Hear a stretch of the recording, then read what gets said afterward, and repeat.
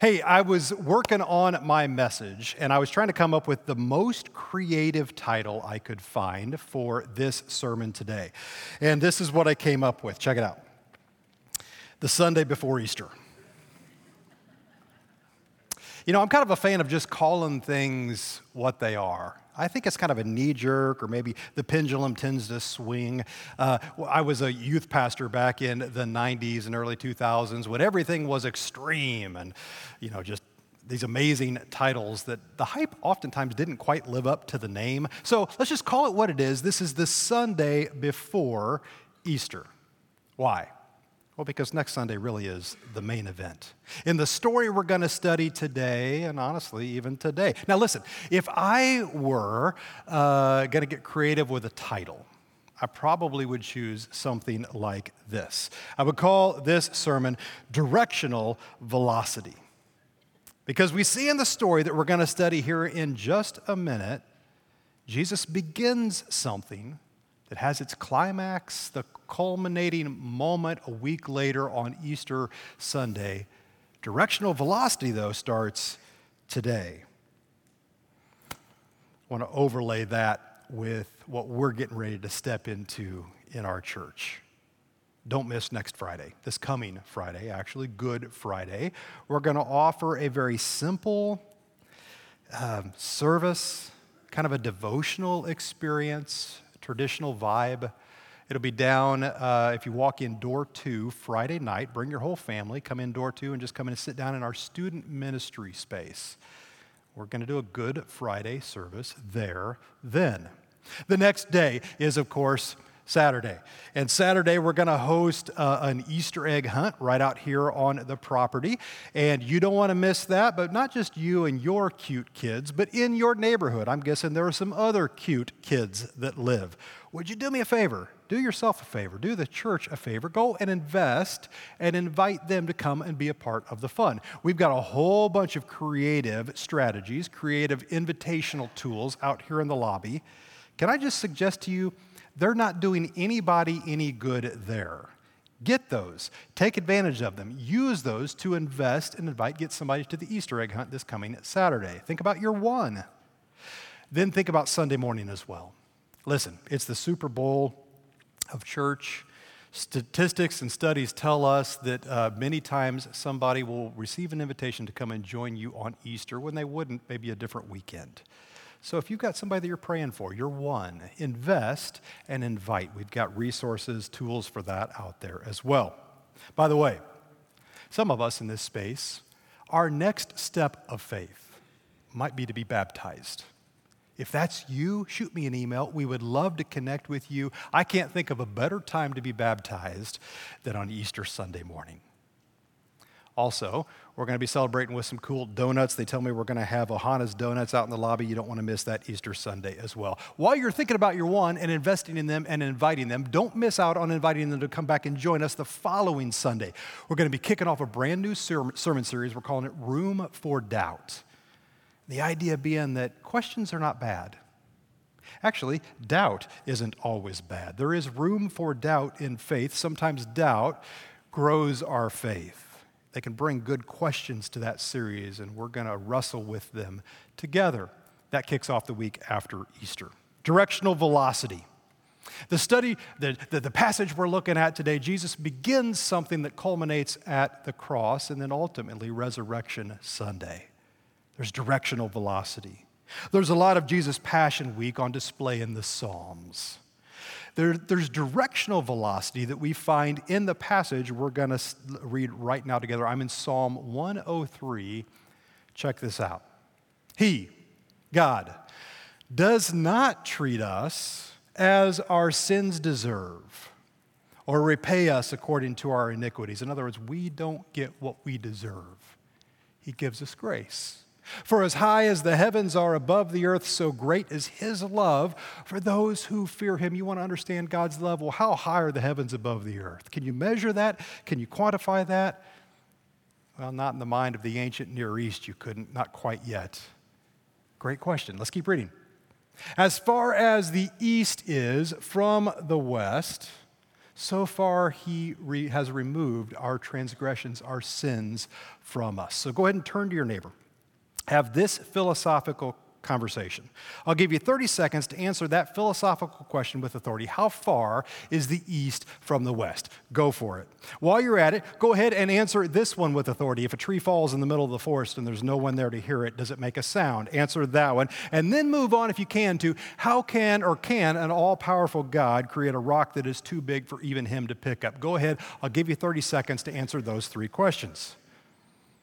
How far is the east from the west?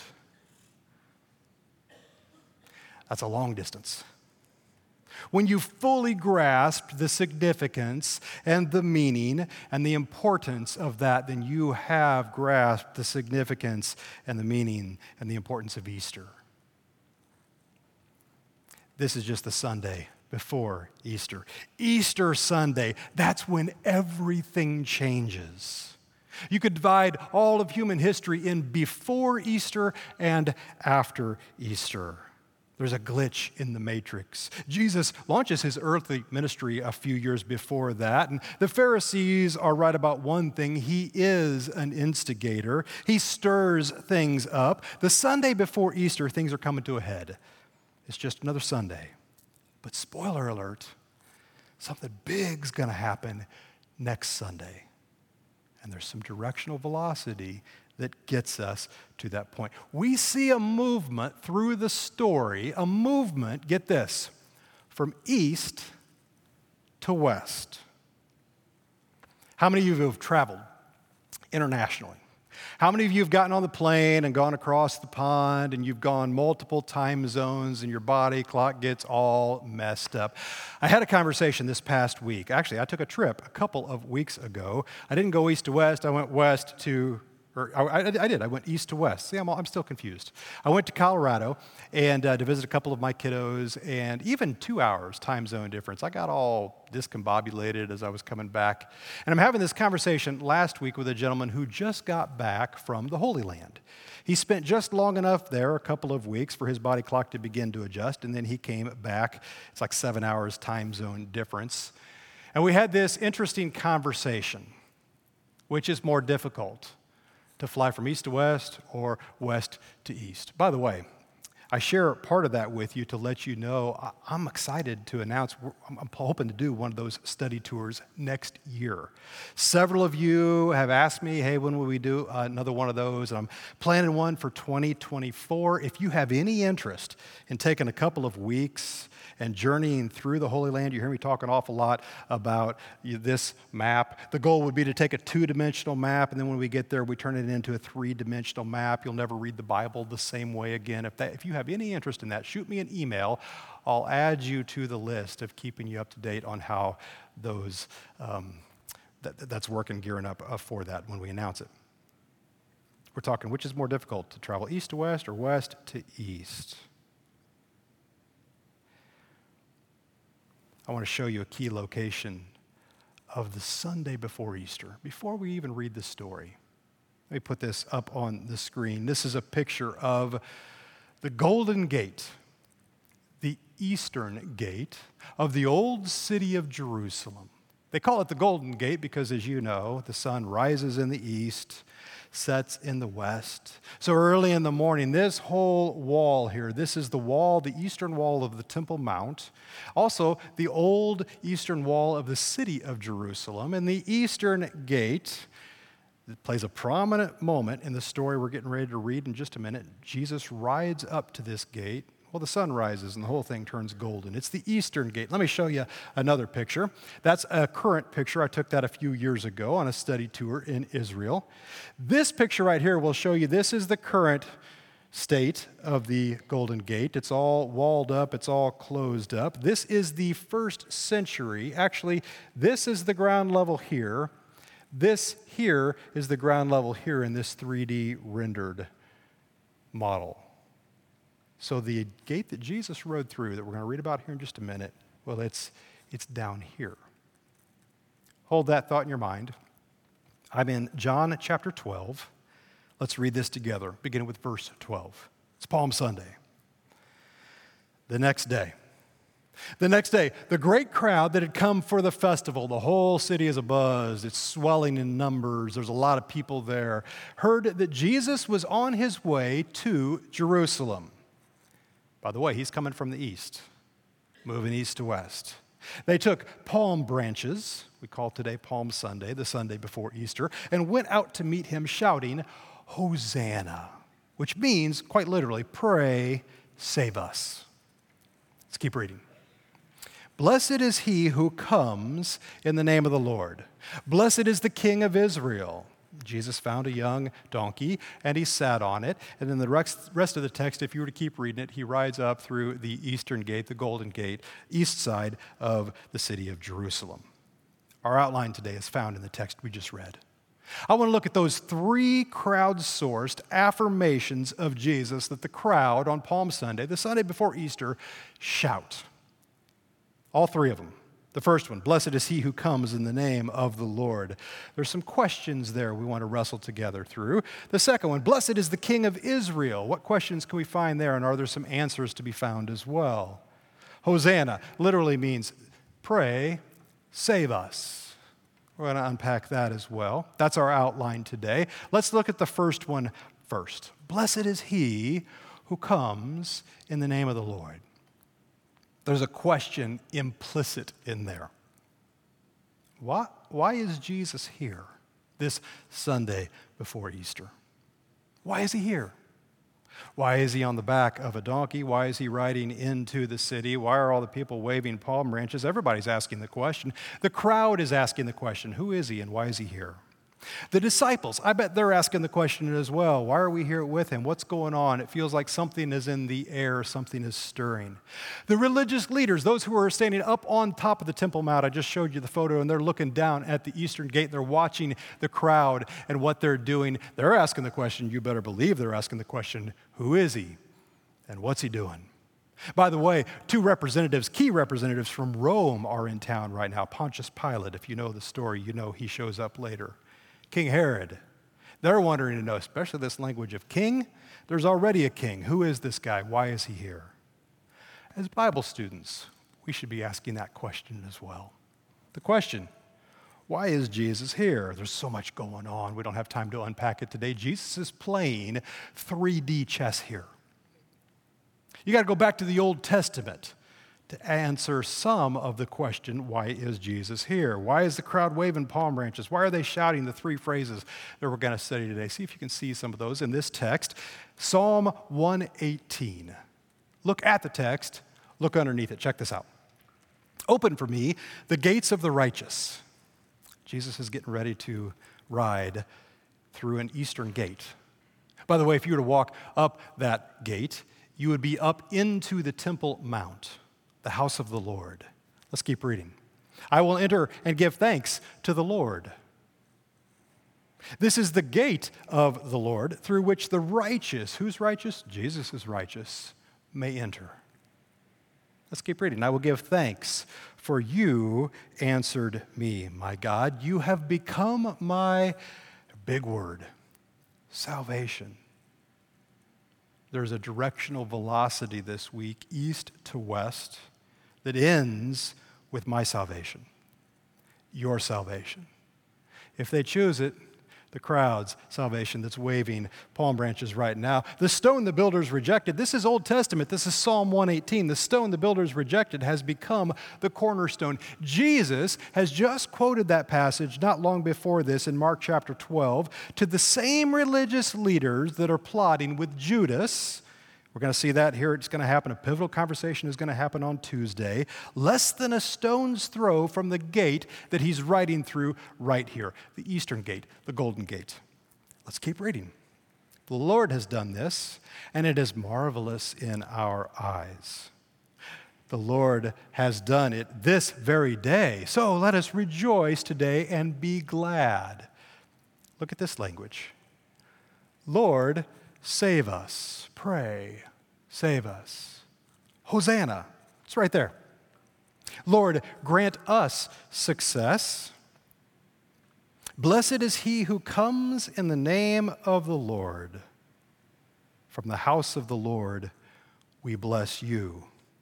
Even that is a curious statement, given the geography of the eastern gate. Some of this crowd that's shouting this likely just walked down off the Temple Mount. They just left the house of the Lord. There's an answer to the question, why is Jesus here? There's a metaphorical answer. There's also a very literal answer. Here's the answer. He's moving, quite literally, from east to west. He's moving from east to west. Actually, he does this all week long. I've got a map of the ancient city of Jerusalem I want to share with you right now. By the way, I know you can't see all the details on that. That's just fine. Really, the only two things you need to pay attention to on this map is the directional velocity. Let's orient ourselves. This is north, which makes this east, which makes that west. Let me show you the boundaries of the Old Testament or the New Testament city. This wall gets added later. Actually, this wall right here gets added later. The city, the boundaries, when Jesus rides on the back of a donkey into Jerusalem, the eastern gate is about right there. This is the boundary right here. Just like that. Just like that. Actually, they probably added this right before then, right like that. That's the boundary of the old city. On this moment, Jesus is leaving the suburbs, Bethany. He's on the back of a donkey. He's just crested this ridge right here. We know it as the Mount of Olives. There's a saddle in the ridge right about there. He comes across that ridge down into the Kidron Valley. He enters into the city right there. I want to show you through the week how he moves progressively, generally speaking, from east to west. Day 1. Triumphal entry, Palm Sunday, the Sunday before Easter. Fulfilling all kinds of Old Testament prophecy, including what we just looked at in Psalm 118. How about Zechariah 9, verse 9? Check this out. Rejoice greatly, O daughter of Zion. They just walked off of Mount Zion, the crowd, to shout Hosanna. Shout, daughters of Jerusalem, see, your king comes to you, righteous and having salvation, gentle and riding on a donkey, on a colt, the foal of a donkey. Jesus is fulfilling all kinds of Old Testament prophecy in this moment. The crowd welcomes him by waving palm branches in the air. Let's go back to our map. We don't have him recorded in Scripture any further west than this spot right here. Now, he probably did something, but the Bible does not talk about it. He rides into the city, and as far as we know, he turns around and goes back the same direction and spends the night over here in Bethany. That's Sunday night. Monday morning, they get up and they walk back into the city, take the same route as before. As they're going on their way, there is another little village right about here, and they come to this spot where they see a fig tree. And the text very clearly says it's not the season for figs, but Jesus, in this moment of cosmic frustration, in my opinion, where God meets man. Jesus looks at that fig, and the text very clearly says it wasn't the season for figs. And I think Jesus looks at that and says, but I made it not to be bound by seasons. I made it, Jesus was there, spoke the world into existence when that fig tree's great, 1,000-time great granddaddy was created. And I think it was made for one reason, to produce fruit, just like you and I are made for one reason, to produce fruit in season and out. And in that moment of cosmic frustration, he curses the tree and it begins to wither and die. This is Monday morning. He walks back down and into the city, and when he comes into here, he finds people who are not bearing fruit for God. And he's frustrated. And there's a moment of cosmic frustration when he turns over the money changers' tables. He's made it about this far into the city. Luke chapter 19, verse 46 says this, the scriptures declare, my temple will be a house of prayer, but y'all have turned it into a den of thieves, and he's angry. It's righteous indignation. Well, he leaves that space Monday. He goes back to our map. He leaves the city, and he walks back the same way, and he spends the night here. Tuesday morning, day 3. gets up. They're walking along the way. They see that the fig tree is withered at its roots. Jesus stops, he pauses, and he gives a teaching to his disciples on the power of faith, mountain-moving kind of faith. There's a whole other sermon there. I don't have time to address that today. They walk back down into the city. They go back into the temple, and Jesus there has this confrontation with the religious leaders. This is Tuesday morning. That same afternoon, by the way, these same religious leaders have a blunt conversation with Judas. And a plot is hatched. In the middle of this, I bet this was the beginning of that conversation. Jesus started calling them names. Matthew chapter 23, verse 24, he says, blind guides.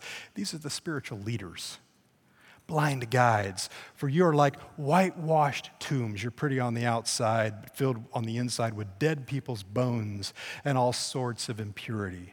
Outwardly, you look like righteous people, but on the inside, your hearts are filled with hypocrisy and lawlessness. And then he calls them another name, snakes, sons of vipers. How will you escape the judgment of hell? Well, that was awful bright and chipper.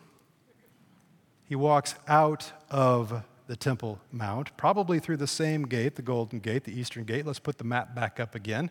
He walks over here to this Mount of Olives. He literally takes a seat a stone's throw away from some, get this, whitewashed tombs. And he teaches. Probably the same time that Judas is hatching a plot over here against Jesus, one of Jesus' own followers, one of his 12 disciples. Jesus is teaching the crowds over here. We know it as the Olivet Discourse. He preaches a powerful sermon. This is Tuesday afternoon. They walk up then and they spend the night over here. Wednesday. The Bible doesn't talk much about Wednesday. We assume they're making preparations on Wednesday over here in Bethany for the Lord's Supper, as we're going to learn to know it. They call it the Passover. That celebration is going to happen the next day. Likely also on Wednesday, I bet there are some honest and good conversations, because what had happened in Bethany not too awful long before this, Jesus stood in front of a grave and he shouted, Lazarus, come forth. And the people who witnessed this saw a dead man walk out of a grave. Jesus has the power over life and death. I bet that got talked about on Wednesday. Thursday. I'm going to blur Thursday and Friday and then even Saturday, Sunday together just a little bit. I want you to see the movement from east to west that happens during this week, the Passion Week. Thursday finds Jesus and his disciples, including Judas, gathered together in the upper room. It's right over in this space. They celebrate the Passover meal. Jesus washes the disciples' feet. He models servant leadership, including he washes that traitor's feet, Judas, who 2 days before had been plotting over here to the east. They've moved west. He has some honest conversations with them. John 17, read that priestly prayer. Oh my goodness, he prays for them. He prays for you and me.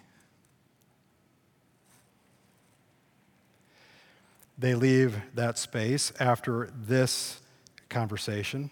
He says in Luke 22, I've been very eager to eat this Passover meal with you before my suffering begins, for I tell you now, I won't eat this meal again until its meaning is fulfilled in the kingdom of God.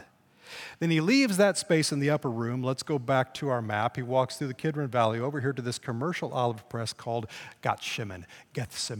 And there he prays, and he's in anguish. The text actually says in Luke chapter 22, his sweat became like great drops of blood falling down to the ground.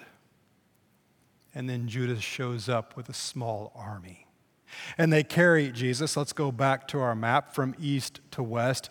He's got a mock trial over in this part of the city, over in this part of the city. They're bouncing back over here to the Antonia fortress. He's bounced back and forth between Pilate and Herod. But if you look at it, generally speaking, Jesus moves from east to west progressively through that week.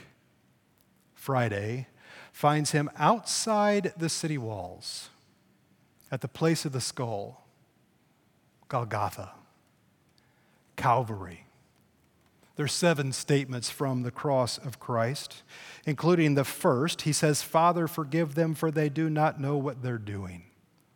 His last statement from the cross, he says, "Father, into your hands I commit my spirit." That happens, let's go back to our map, on the west side of town. And when that happens, it impacts everything, even to the east. The temple curtain is torn from top to bottom. The sky grows black as the night. It's midday, but the sky grows dark. Generally speaking, Jesus moves from east to west. Our first crowd-sourced affirmation, our first crowd-sourced praise had a question and an answer. The second one I want to show you has 2 answers in it. Let's look at this. Blessed is the King of Israel. Here's one of the answers. Implicit questions asked. Answering, he wants to be my king. Jesus wants to be my king, and he wants to be yours as well, and he wants to be yours as well.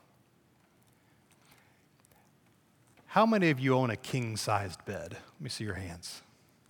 Me too. When we first got married, Dawn and I had a queen-sized bed. Nope. We traded up at some point for a king-size bed. And I just learned something this past week that I didn't know until just now. I've always been curious. I've just never taken the time to look it up. Have you ever heard the phrase California king?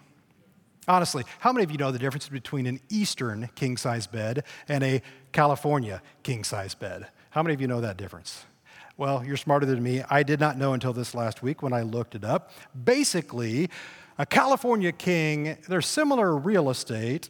Here's the difference. Let's see, we've got 6,080 square inches for the Eastern king-size bed and 6,048 square inches for the California king-size bed. A California king is longer and narrower. Eastern king bed is shorter this way. There's less foot room, but there's wider space.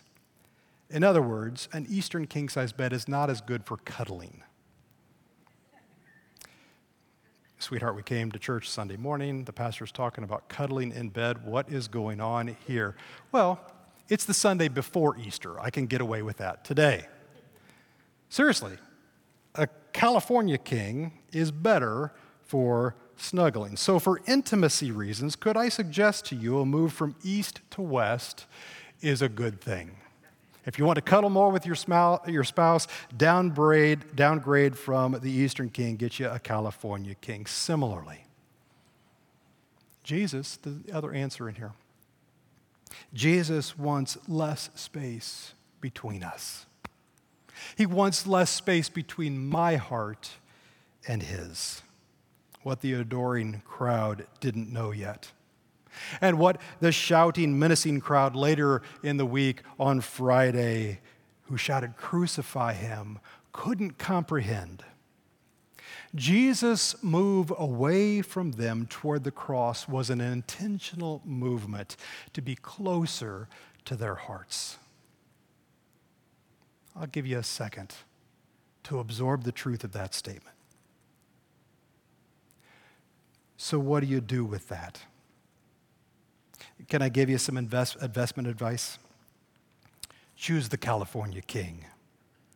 Make the move with Jesus from east to west. In the area of intimacy with your Savior, create less space between you and invest more.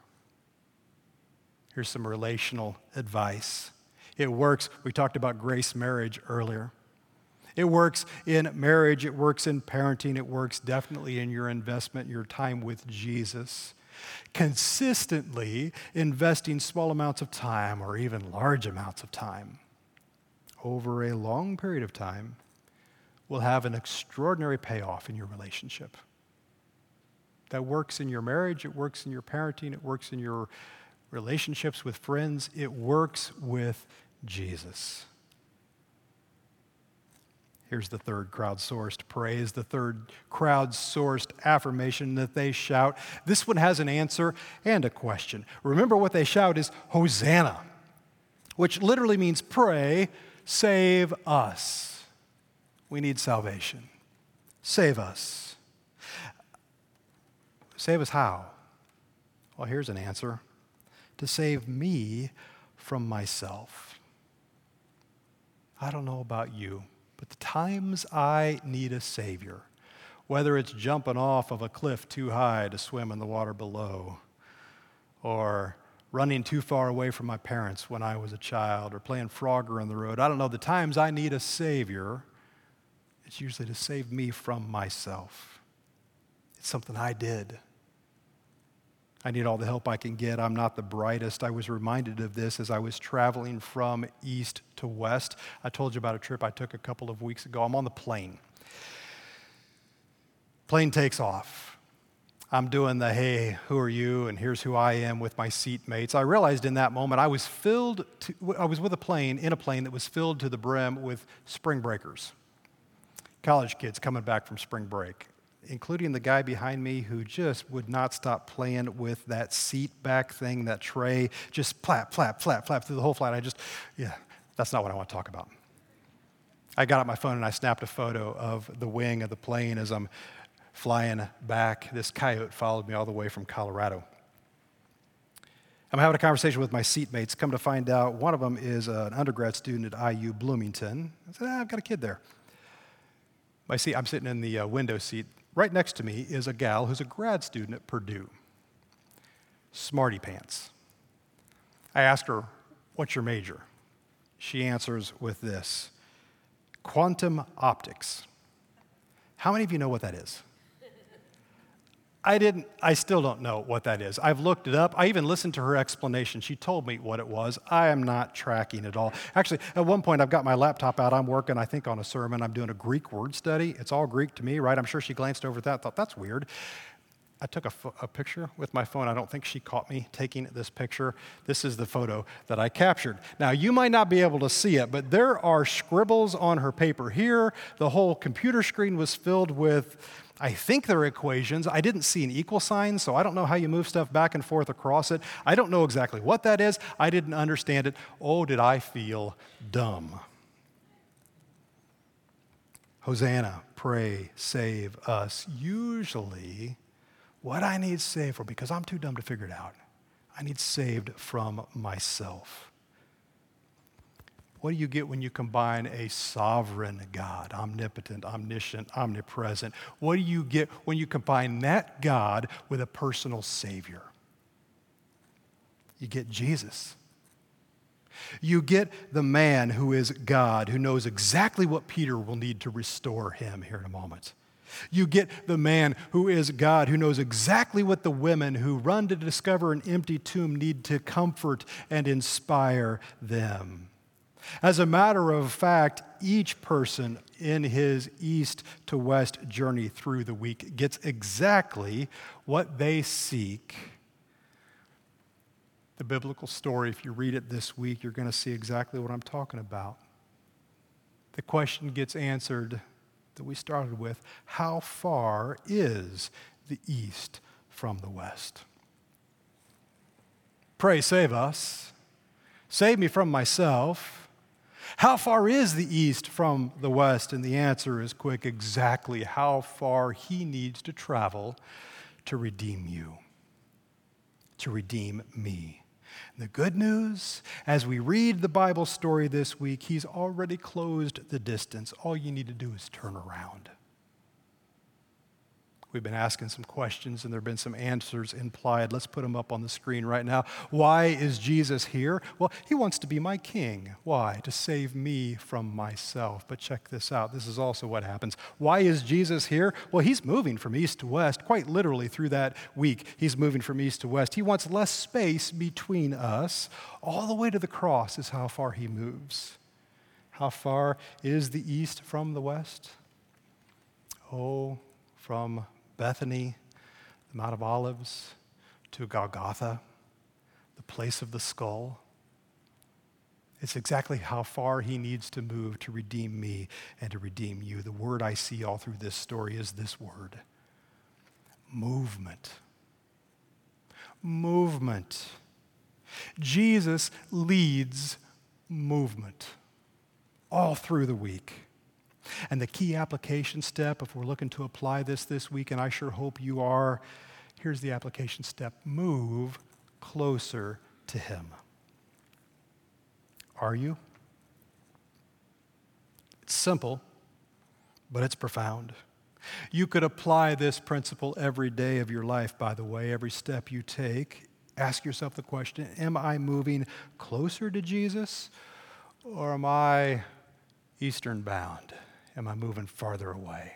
Am I moving from east to west with him, or is there a step this way into sin? Is there a step into adventure following him, or maybe it's a step into routine away from him? How far is the east from the west? Well, it's how far it took for him to remove your sin. There's key characters in this story. If you read this passage, if you read the stories in the Passion Week, you're going to see it. I could share with you several characters, but I've only got time for a couple. Real quick, let's put our map up again. Peter. There's a moment when Peter is following Jesus, traveling east to west. And he takes some steps over here in the courtyard during Jesus' trial. He takes some steps away from Jesus. Were you with him? No, I've never seen the man. And Jesus tracks him down not long after that and gently restores him. 3 times Peter denies Jesus. 3 times Jesus affirms Peter. Judas, oh my goodness. Judas follows Jesus from east to west. There's a detour on Tuesday over here.